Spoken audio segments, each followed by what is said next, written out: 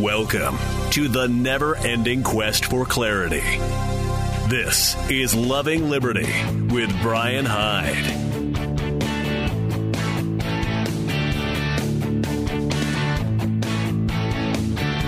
Hey, I thank you for joining me. This is the Loving Liberty broadcast and podcast. I'm Brian Hyde. All right, we have some pretty fertile ground to traipse across today. Among the things I would like to cover in this hour, I want to talk about an anti-politics movement. You've heard of anti-war movements and various anti-racism movements and anti-misogyny. You know, there's a lot of movements. What if there was an anti-politics movement? I think the time is right. And I'm not just saying that because everything calmed down right before the big election next year, right? I mean, haven't you noticed how everything's just been getting, calmer and more rational? Yeah, me neither.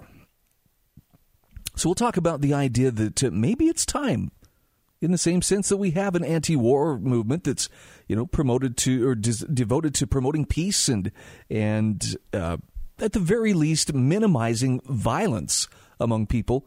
Maybe we need an anti-politics movement. We'll come back to that in just a moment. We're going to talk about the official misinformation regarding the Afghanistan war. I don't know if we've been handed our Vietnam papers, this generation's Vietnam papers, but it would appear so. And I got to tell you, one of the biggest indicators, at least for me, one of the things that makes me go, ooh, this must be a much bigger deal than I thought, is the fact that much of our mass media is absolutely silent. It's crickets out there. And I'm not saying you can do this on everything, but there are some topics when the media is not talking about it, you should be paying attention because there's a reason they're not talking about it. They don't want to draw attention. Very curious. There's a new far-left curriculum, by the way, that's being adopted into our schools, transforming them from schools into indoctrination centers. Now, look, if you have kids in school, you've probably seen this to a small degree. There's more. There is much more coming. In fact, what was I got to find this for you. There was a meme that I saw today that I thought conveyed a truth that really strikes home. And I have friends who will take me to task for this. So they're going to say, Brian, you're bringing up these political wedge issues that don't accomplish anything. And I agree it can be made into a wedge issue. But listen to what this says. The gender debate is not a gender debate. It is a test. It is a test from the left to see who they can convince to reject and condemn reality for the sake of feelings. And they pose this example. Are you willing to teach children that men have periods yet? No? Well, then the left still has more work to do. Of course this is going to percolate into our schools. I mean, come on, it's a captive audience. Of course they're going to be taught LGBT history because, this has been overlooked. Of course this is going to be mandated. These are the things you must think. These are the things you must feel. It's just getting a little more open. And it's something that I don't know how many people expected this, but I didn't. But it's coming right out in the open, and it's in the guise of, this is what the kids really need to learn. Look, I say this as someone whose wife teaches within the public school system. There are great people within the system. There really are. But the system is a system, and it can be played, and it can be weaponized and agendaized according to who runs that system. I guess what I'm saying is keep a healthy sense of skepticism and don't let your guard down when you should be paying attention. A rotten system is going to give rotten results, in spite of how many good people are a part of that system. Now, good people inside a good system, that's the goal we should be striving for. All right. Let's drop into this. There's an article by Jeff Deist on Mises.org, Politics Drops Its Pretenses. And I'm sorry for sounding like a broken record when I tell you that politics is poison. But I really believe this to be the case. And the more I find that I can provide some distance in my life from politics, the less poisonous effect it seems to have on my day-to-day happiness. Now, some will call this naivete. Well, you're just sticking your head in the sand. You're ignoring things you don't like. And I'll grant you could definitely see it that way.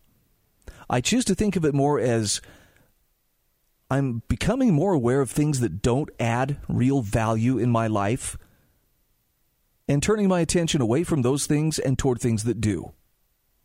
Now, if that sounds like a bad idea, then, so be it. But to me, that seems like a good way to do things. And the way politics is getting right now, I think more people are probably looking for a solution, but maybe aren't sure which direction to go. Jeff Deist starts with the question, can the increasing politicization of life in America be stopped, or for that matter, even slowed? He says, to be sure, average Americans do not want this. Most people prefer not to lead overly political lives. Beyond perhaps voting once in a while and grumbling about taxes or potholes, he says most people prefer to work on family. Or they put their focus on work and family and hobbies and sports and a million other pursuits instead of politics. So we watch the game instead of attending the Tuesday night city council meeting. But he says increasingly we all feel the pressure drawing us inexorably into a highly politicized world which demands that we take binary sides on Trump, impeachment, abortion, guns, climate change, and far more. And Jeff Deist says this politicization seeps into our jobs, our family lives, and neighborhoods, places of worship, social interactions, even our sports and entertainment. But he says the most salient feature of national politics in 2019 America is its lack of pretenses. The two political Americas represented by the red and blue teams no longer pretend to share a country or any desire to live peaceably together. Much has been made of this cold civil war on both the left and the right, and much of what has been made is probably overhyped. Americans are, after all, materially comfortable, soft, addled, diabetic, and rapidly aging. The over 65 population set to double in the coming decades. Hot civil wars require lots of young men with nothing to lose who are not busy playing Fortnite. But he does point out the overall mood of the country is decidedly hostile and suggestive of irreconcilable differences. And he asks, so how does our political system address this? By throwing gasoline on the fire in the form of another national election in 2020. That looming contest already tells a story, and it's not about healing or coming together. Today, the political class is more open about its desire to hurt and punish opponents. In fact, revenge and punishment feature prominently in the political narratives that fill our media feeds. Hillary Clinton recently quipped that maybe she should run against Donald Trump in 2020 and, quote, beat him again, openly positioning her personal vendetta as the rationale for seeking the presidency. The issues, such as they are, take a distant backseat to her more pressing goal of defeating both Trump and his voters in a visceral way. Her 2020 candidacy, should it materialize, will coalesce around revenge. Voters failed her not once but twice in 2008 and 2016. Her campaign, almost by necessity, will be a scorched earth exercise in revenge against the deplorables. Now, her potential Democratic primary rival, Elizabeth Warren, meanwhile appeared last week at an LGBT equality town hall organized by CNN for the express purpose of further politicizing sex and sexuality, so much for pre-political rights. In a response to a softball question about gay marriage, likely planted, Warren sneered that a hypothetical religious man should marry a woman, quote, if he can get one. Now, needless to say, the audience loved it, which tells us less about Warren's safe vanilla views than it does about the setting and mood of attendees. Identity politics is required, not optional. Now, Jeff Deist says these presidential aspirants, like Trump, no longer care to maintain a facade of representing all Americans or smoothing over divisions when elections are over. Nobody runs for president to represent all Americans. And, of course, nobody could in a far-flung country of 330 million people. Candidates who give lip service to the media, as Tulsi Gabbard and Andrew Yang have, gain little traction in the media-driven blood sport. He says the presidency is about winning either red or blue America, not both. And presidential candidates will be far more open about this in 2020 and with their hostility for the Electoral College. And he reminds us they're in the business of winning at all costs, not persuading. 51% of the electorate will do, and the rest deserve to suffer for not going along with the program. Dang. I wish I could disagree with him on that, but I think he's actually right. We'll come back with Jeff Deist's article here in just a few moments. You may have some thoughts you would like to add. Do so at 801-331-8113. Again, 801-331-8113. We'll take a quick break. We'll pay a couple of bills. We'll be back on Loving Liberty right after these messages.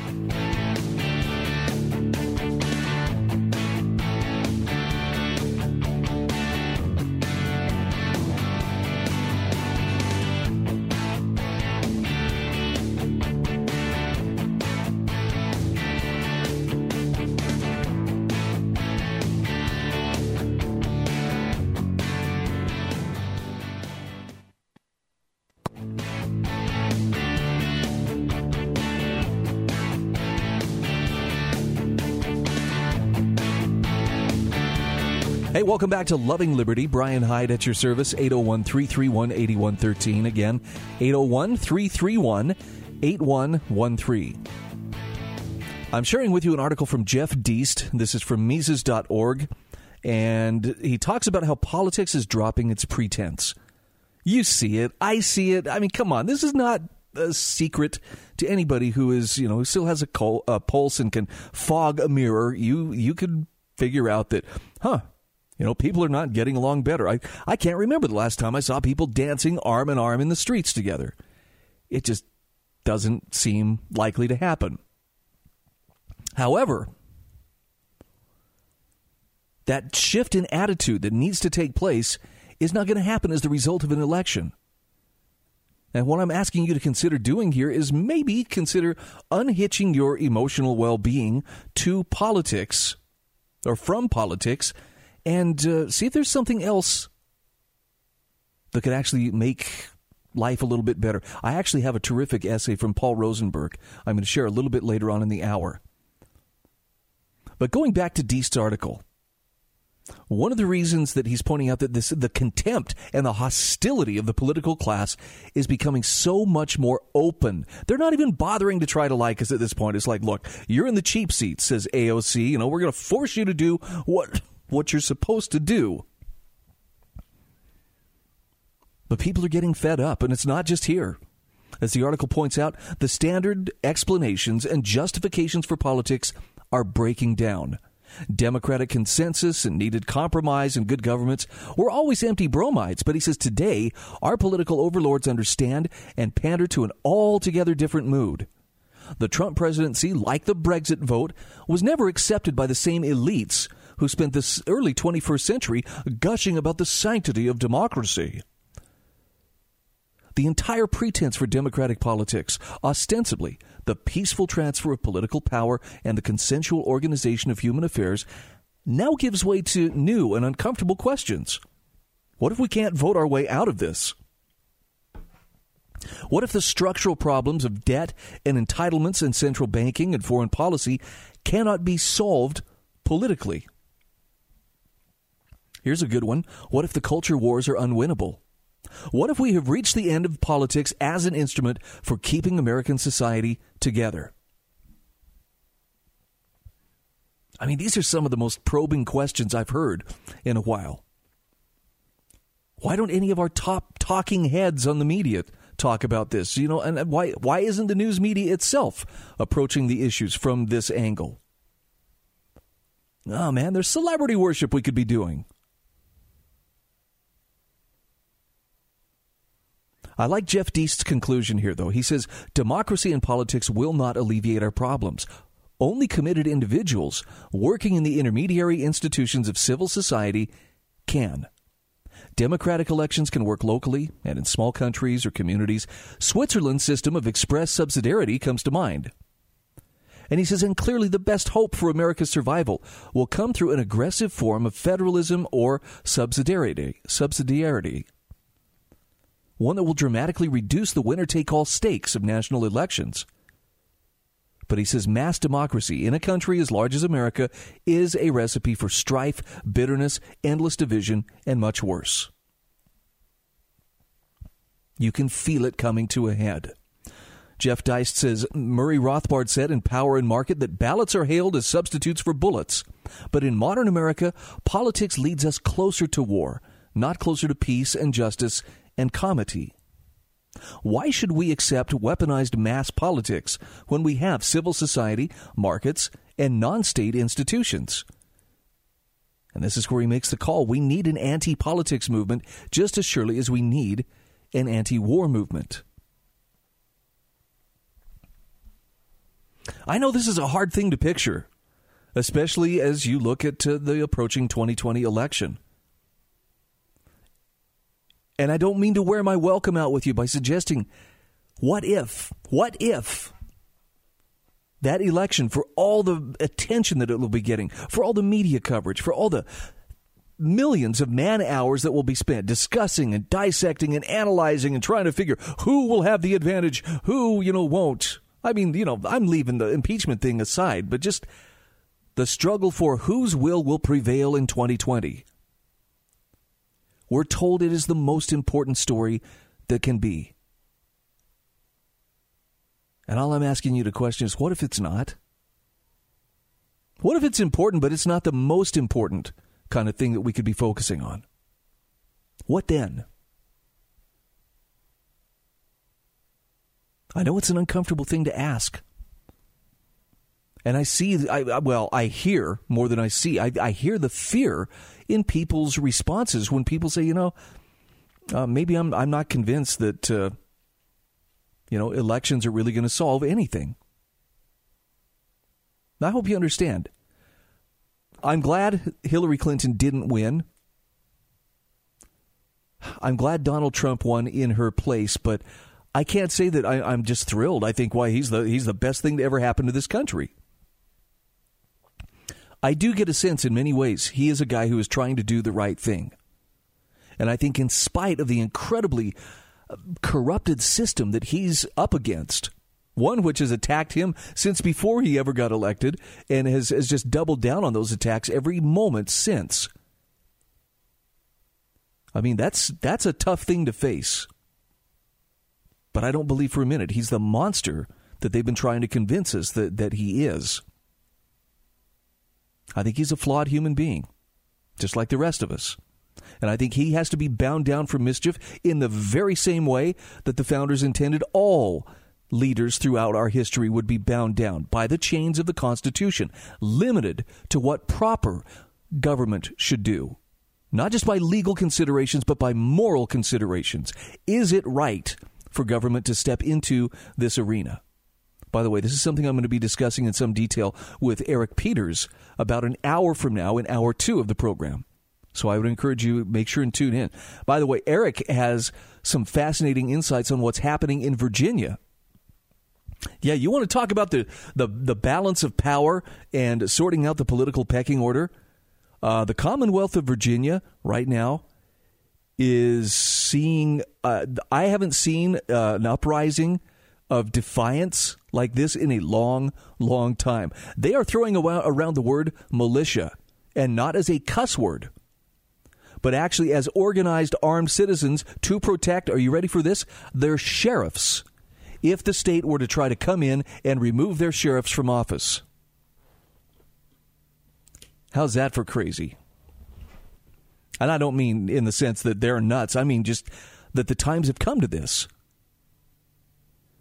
Here you have state leaders, and when I say that they are just straining at their leashes and frothing at the mouth to get that legislative session open so that they can impose draconian gun control laws. And they're promising, we're going to make it stick. The law is the law. If it's passed, you have to obey it. Why, we'll bring in the National Guard. I guess they've never heard of a little thing called posse comitatus or understand why that was implemented in the first place. But the citizenry is standing up and saying enough. When you have sheriffs openly saying, I will deputize thousands if necessary to negate this law, I mean, look, thank goodness we're dealing with people who are rational here. Violence isn't the first resort of this armed citizenry, nor should it be. But they are definitely putting their politicians on notice.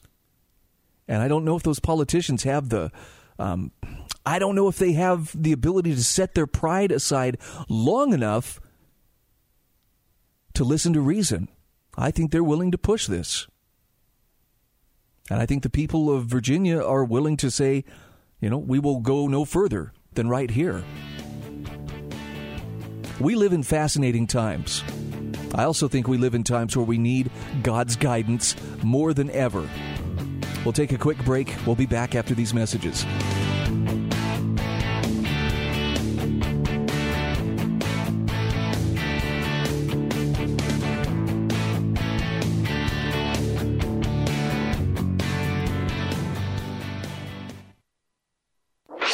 Trusted voices of truth and insight.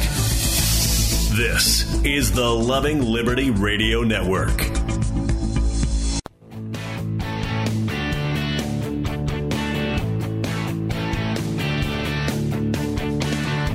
Hey, welcome back to Loving Liberty, 801-331-8113. I know we gave the phone number in the last segment, and honest to goodness, I saw you calling. I tried to answer, and for some reason, my phone interface needed what we euphemistically in the business refer to as percussive maintenance.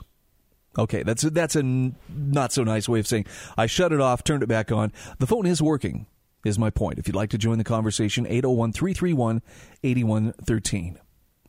So I want to share with you this essay that arrived in my inbox this morning from Paul Rosenberg. Consumption doesn't make us happy. And maybe it's because of the season, as everybody's, rushing around and getting the right material things together for a perfect Christmas. And, we want to make sure that fourth quarter spending is up where it's supposed to be so we can have nice things. I love the message that Paul Rosenberg has to offer here. And it's probably speaking loudest to me, but I will tell you that what he has to say about viewing consumption as the ultimate end always ends in unhappiness. We'll come back to that in just a moment. 801-331-8113. Hi, welcome to Loving Liberty. Hey, I can comment on both those, Brian, before you even get through the second article, because I think I know where he's going to go. But what's your take? Well, first one I wanted to comment on was the article regarding, the idea of politics not being the answer. And I've been saying that for a long, long time. In fact, people need to wake up and get their heads out of the sand and understand that a lot of this stuff, I wonder how much, this is going to be very unpopular among Trump supporters and among Democrats as well, but I don't care. I've never strayed away from that kind of stuff yet. What if this whole impeachment stuff, what if this whole fight between Trump and the Democrats was just a show and there really wasn't a fight at all? And the reason I say that is because if you ever notice how they fight like cats and dogs, but when it comes to things like treaties like the USMCA, suddenly now we're all getting along, we're all cooperating on that. And the reason I say that is because now I'll be the first to come forward and say where I stand on all this. I'm in favor of free trade, but not managed trade. These treaties that they're coming up with are managed trade. That's what they are. It's going to be a bureaucracy managed trade is what it's going to be. Going to set up a whole new bureaucracy. And so basically what you have here, what I'm really coming to the conclusion of is that all this fighting going on is really just to distract everybody from the real thing. And then all of a sudden you wake up one morning and you hear, oh, yeah, by the way, Trump and the Democrats all cooperated. Now we have the USMCA. Oh, yeah. See what I'm saying? No, and I appreciate you distinguishing between managed trade and actual free trade. Because I think a lot of people think, well, as long as the government involvement's minimal, it's not that big a deal. It is a big deal. It's what keeps it from being free trade. Yeah, and in this case, it's going to be even worse because it'll be a foreign bureaucracy that will be deciding for everybody what even goes on here in the United States under that agreement. So, this underscores why we're in the mess we're in, because too many people are standing up on one side or the other. Yay, yay, yay, Donald Trump, or yay, yay, yay, the Democrats. And meanwhile, the whole country's going down the tubes, and everybody's totally blind to the real issues that's going on. And of course, this impeachment thing gives the media something to distract everybody from what's really, really going on. And so now the other comment I want to make on the issue of consumption, this has been a beef ever since I'll be the first to admit, when I was a kid, I was like everybody else. I like to keep up with the Joneses, okay? But as I've gotten older, I realize that that's not always a great thing, and I'll give you a good case in point. Those who have iPhones, I don't know if you have an iPhone or not, Brian, I do. But a lot of people do. Yeah. That latest update, iOS 13, was not a great idea for some people out there. In some cases, there were stories I was reading on some of the forums how it just totally bricked their phone, where their phone wouldn't do anything. And one of the problems I've had, and as a blind person, I communicate quite a bit with some friends of mine that are also blind, and I've been telling them for years, you don't have to keep up with the Joneses to have a good working phone. Turn off that auto-update stuff. And even if you do, they're going to nag you about it, but you still need to turn it off and not just allow these updates to come down automatically, because they usually break things, and it's the same on the Windows side as well.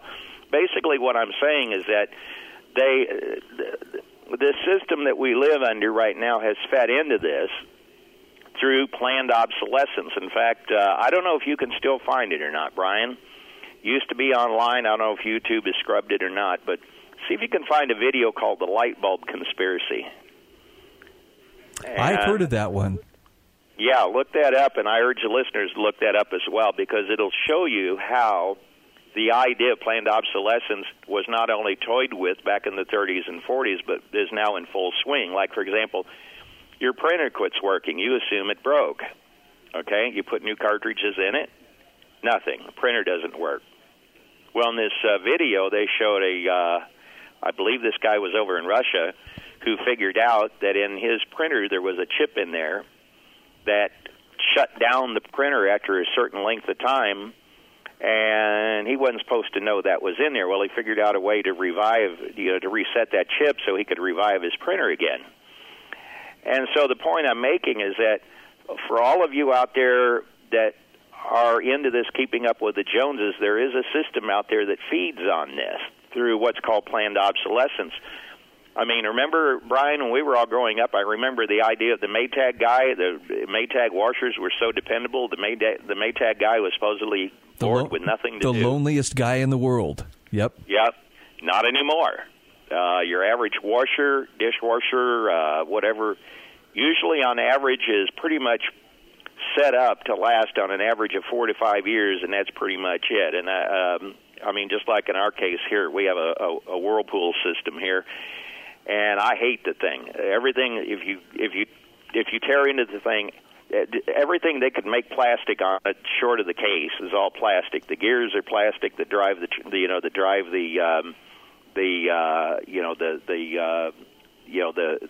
mechanics of the washer. It's all plastic, and they're designed to break after a certain length of time. This is what I'm saying about this planned obsolescence. Not only does it breed unhappiness, I don't like it because when I get used to managing something a certain way, I want to do something a certain way, and I don't want some software vendor or somebody coming along and breaking it. When I'm comfortable with something, as long as it gets the job done, I want to get the job done. I don't want to have to be trying to figure something out because some guy figured that there's a better way, and their better way winds up being a worse way for me. And so, yeah, it does breed unhappiness in more ways than one. Well, sounds like you are ahead of the curve, my friend. Well, I keep yelling about it. I don't know how much good it'll do, but I always tell everybody that I know, and I'll tell your listeners as well, if you have an iPhone, and an iPhone is the one I know the best, but probably the same way on Android and some of these others as well. If you have auto updates turned on, I would turn that off, and always wait. Never be the first guy on the block to download an update, for example. And I use the issue of the phones because that seems to be where we have the most prevalent planned obsolescence going on. Don't allow them to just update it indiscriminately, because you may come back to it and you may discover that something that you like really well and that you're used to is broke, and then you can't use it no more. And I get sick and tired of this. It's getting to the point they're going to use this, Brian. This is a way, and I think the software industry is going to be the leaders in this. This is how they're gradually setting us up for the planned redefinition of property from private property to property owned by the corporations. You may spend pretty bucks on it. You may spend tons of money on it. But in the end, it doesn't belong to you. It belongs to them. And Apple's even come forth and as much as admitted so. And I'm thinking, wait just a minute, I spent all that money. It's just rent. Yeah, if I want to throw it across the house, it's my phone, Sam, thank you so much. You bet. That's all I got. Okay, appreciate the call. 801-331-8113. Let me share a couple of thoughts here from Paul Rosenberg. He says, we live in a culture that presents consumption as the ultimate end. Tell me if this sounds familiar. Party with the pretty people, drinking the good beer, get your husband to give you a car with a huge ribbon on it for Christmas, prove your love with a diamond, and so on without end. And he says it's been going on for so long that most Westerners don't see much else. But he says consumption, however, doesn't make us happy, or to be more precise, it imparts no real satisfaction. It's all ephemeral, fleeting, temporary, even and when it's even obtained. You ever waited and waited, anticipated getting something? I'm going to get this new car. You're dreaming about it. You're sitting in church. Oh, man, I'm going to get my new car. I'm getting my new car. It's filling your dreams at night, your daydreams at work. I'm getting a new car. And then you get your new car. And, there's a thrill, obviously, as you're first driving it around. It's so cool, but it doesn't take long. In fact, it takes a remarkably short amount of time. And suddenly it's, okay, what's next? That happiness isn't lasting. And the reason it's not lasting is because it's, it never should be based just on objects. We'll come back to Paul Rosenberg just after these messages.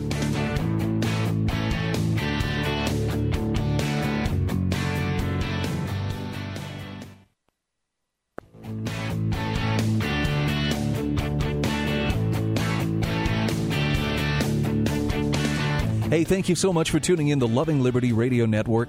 I'm Brian Hyde, and you can reach me at 801-331-8113.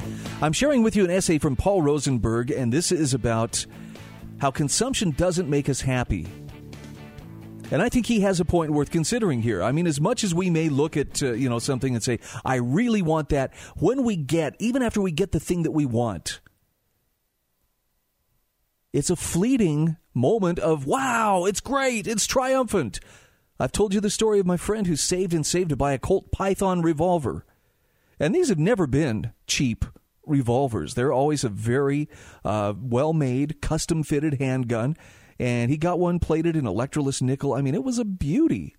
Saved for it for a long time. But he said when he finally got it in his hand, he bought it. He walked out of the gun store.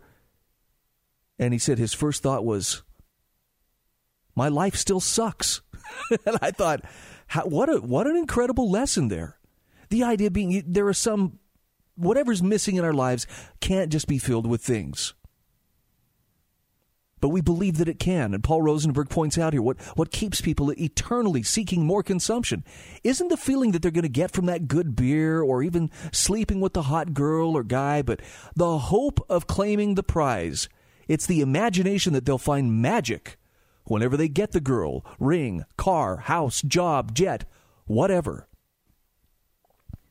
Now, he's speaking from experience here, not because he was a big, mover and shaker, but he says because he was befriended and able to fall in with a fascinating group of older men when he was 15 years old.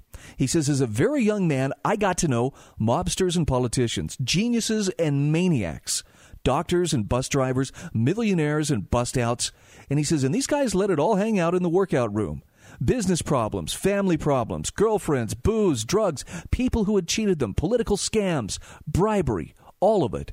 He says it was an education I couldn't have obtained anywhere else for any price. Now, he says a wild businessman whose briefcase sported marijuana, cocaine, and booze took me to sporting events, although I had to call my mom first to get permission. He says a professional football player became my friend. Millionaires told me their troubles. I experienced all of this and much more while I was in high school. So he says, please believe me that the dream babe, the dream house, and so on will not make you happy. They will for a moment, but not for long. He says, I've watched that game play out over and over. More than that, he says, I've had a few of the dream things myself. Some of them are nice enough, but they will not satisfy you over time. They simply aren't the right vehicles for satisfaction. They can produce it no better than an apple tree can produce onions. And he says, here's a quote from Neil Cassidy, who had to be the number one party guy of the 20th century. He was the hero of On the Road, idol to multiple rock bands, and much more. Quote, 20 years of fast living. There's just not much left. And my kids are all screwed up. Don't do what I've done. End quote. So Paul Rosenberg says, don't imagine that the advertised image will satisfy you. It won't. In fact, he says the illusion is a lot like cocaine. He says, do you remember the famous rat experiment where they gave the rat a shot of cocaine if it would push a lever, and then the rat starves to death because it will do nothing except push the lever? Well, he says, substitute modern man for the rat and the hope of consumption for the cocaine, and the model holds.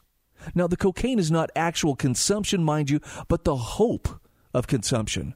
And in that hope, millions of humans spend their lives chasing images and dreams that will never satisfy them for more than a moment, presuming they reach them at all. Tell me that hits you the way that it hits me.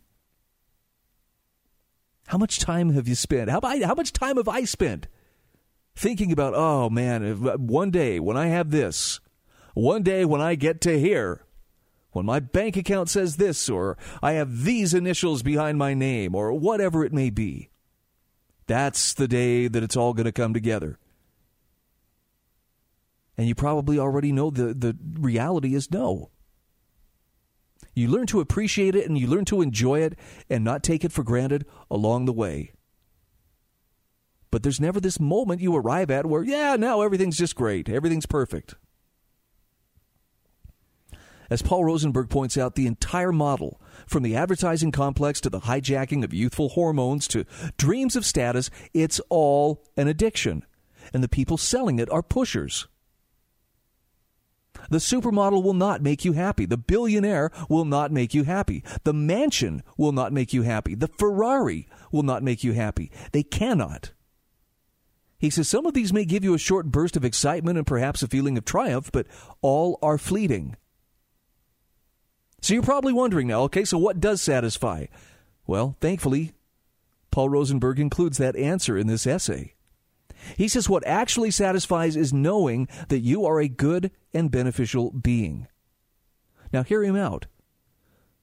We're not talking about hoping I'll be made good someday or implying I keep the rules so I must be good, but by actually doing good and beneficial things. By having, as a few old preachers used to say, a conscious sense of righteousness. He says in practice, this feeling, this recognition, comes from production, knowing based upon concrete actions that you are a beneficial being. I mean, you see the difference here, right? It's not about just talking the right talk, but your actions show that you are a good and beneficial person who does good and beneficial things. Doesn't just talk about them. He says the satisfaction generated by accomplishment endures throughout all life. And they don't even have to be gigantic accomplishments. Hang out with an old carpenter or a bricklayer sometime. Take a drive through their hometown. Invariably, they'll point out the stores, houses, and factories they built. And each time they do, they'll feel satisfaction. That they created things that blessed and served the world. And that satisfaction will remain with them through the end of their days. The same thing goes for raising good children and other real accomplishments.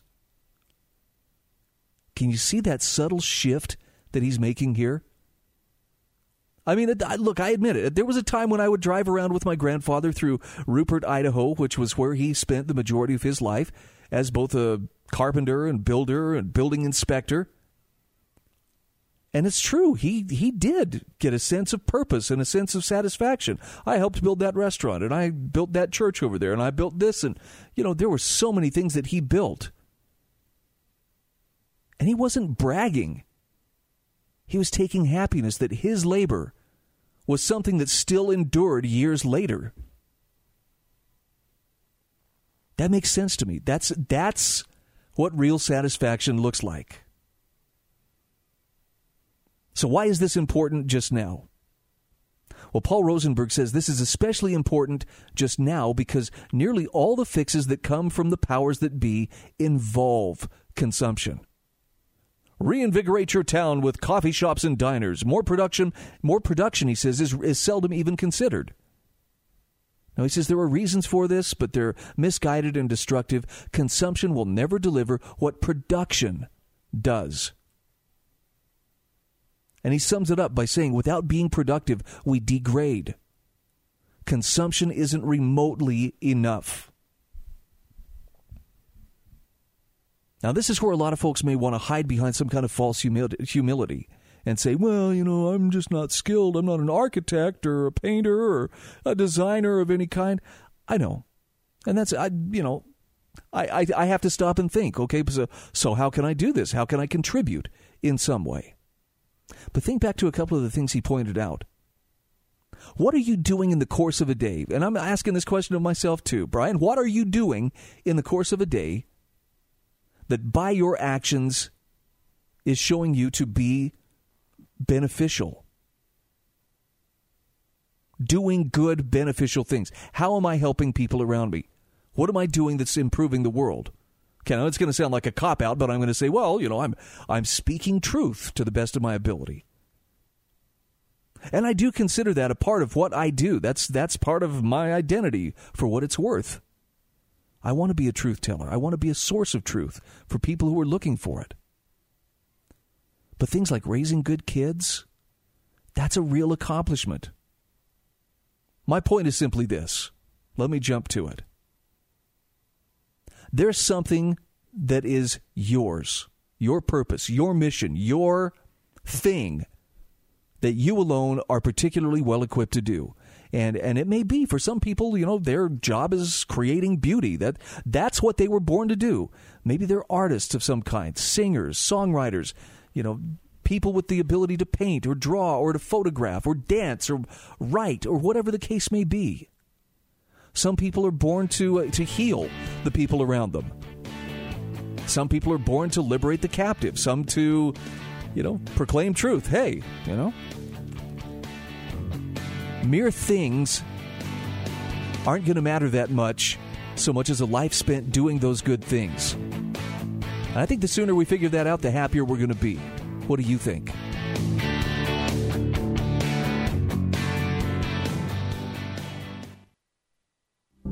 Timely, credible, thoughtful discussion. This is the Loving Liberty Radio Network.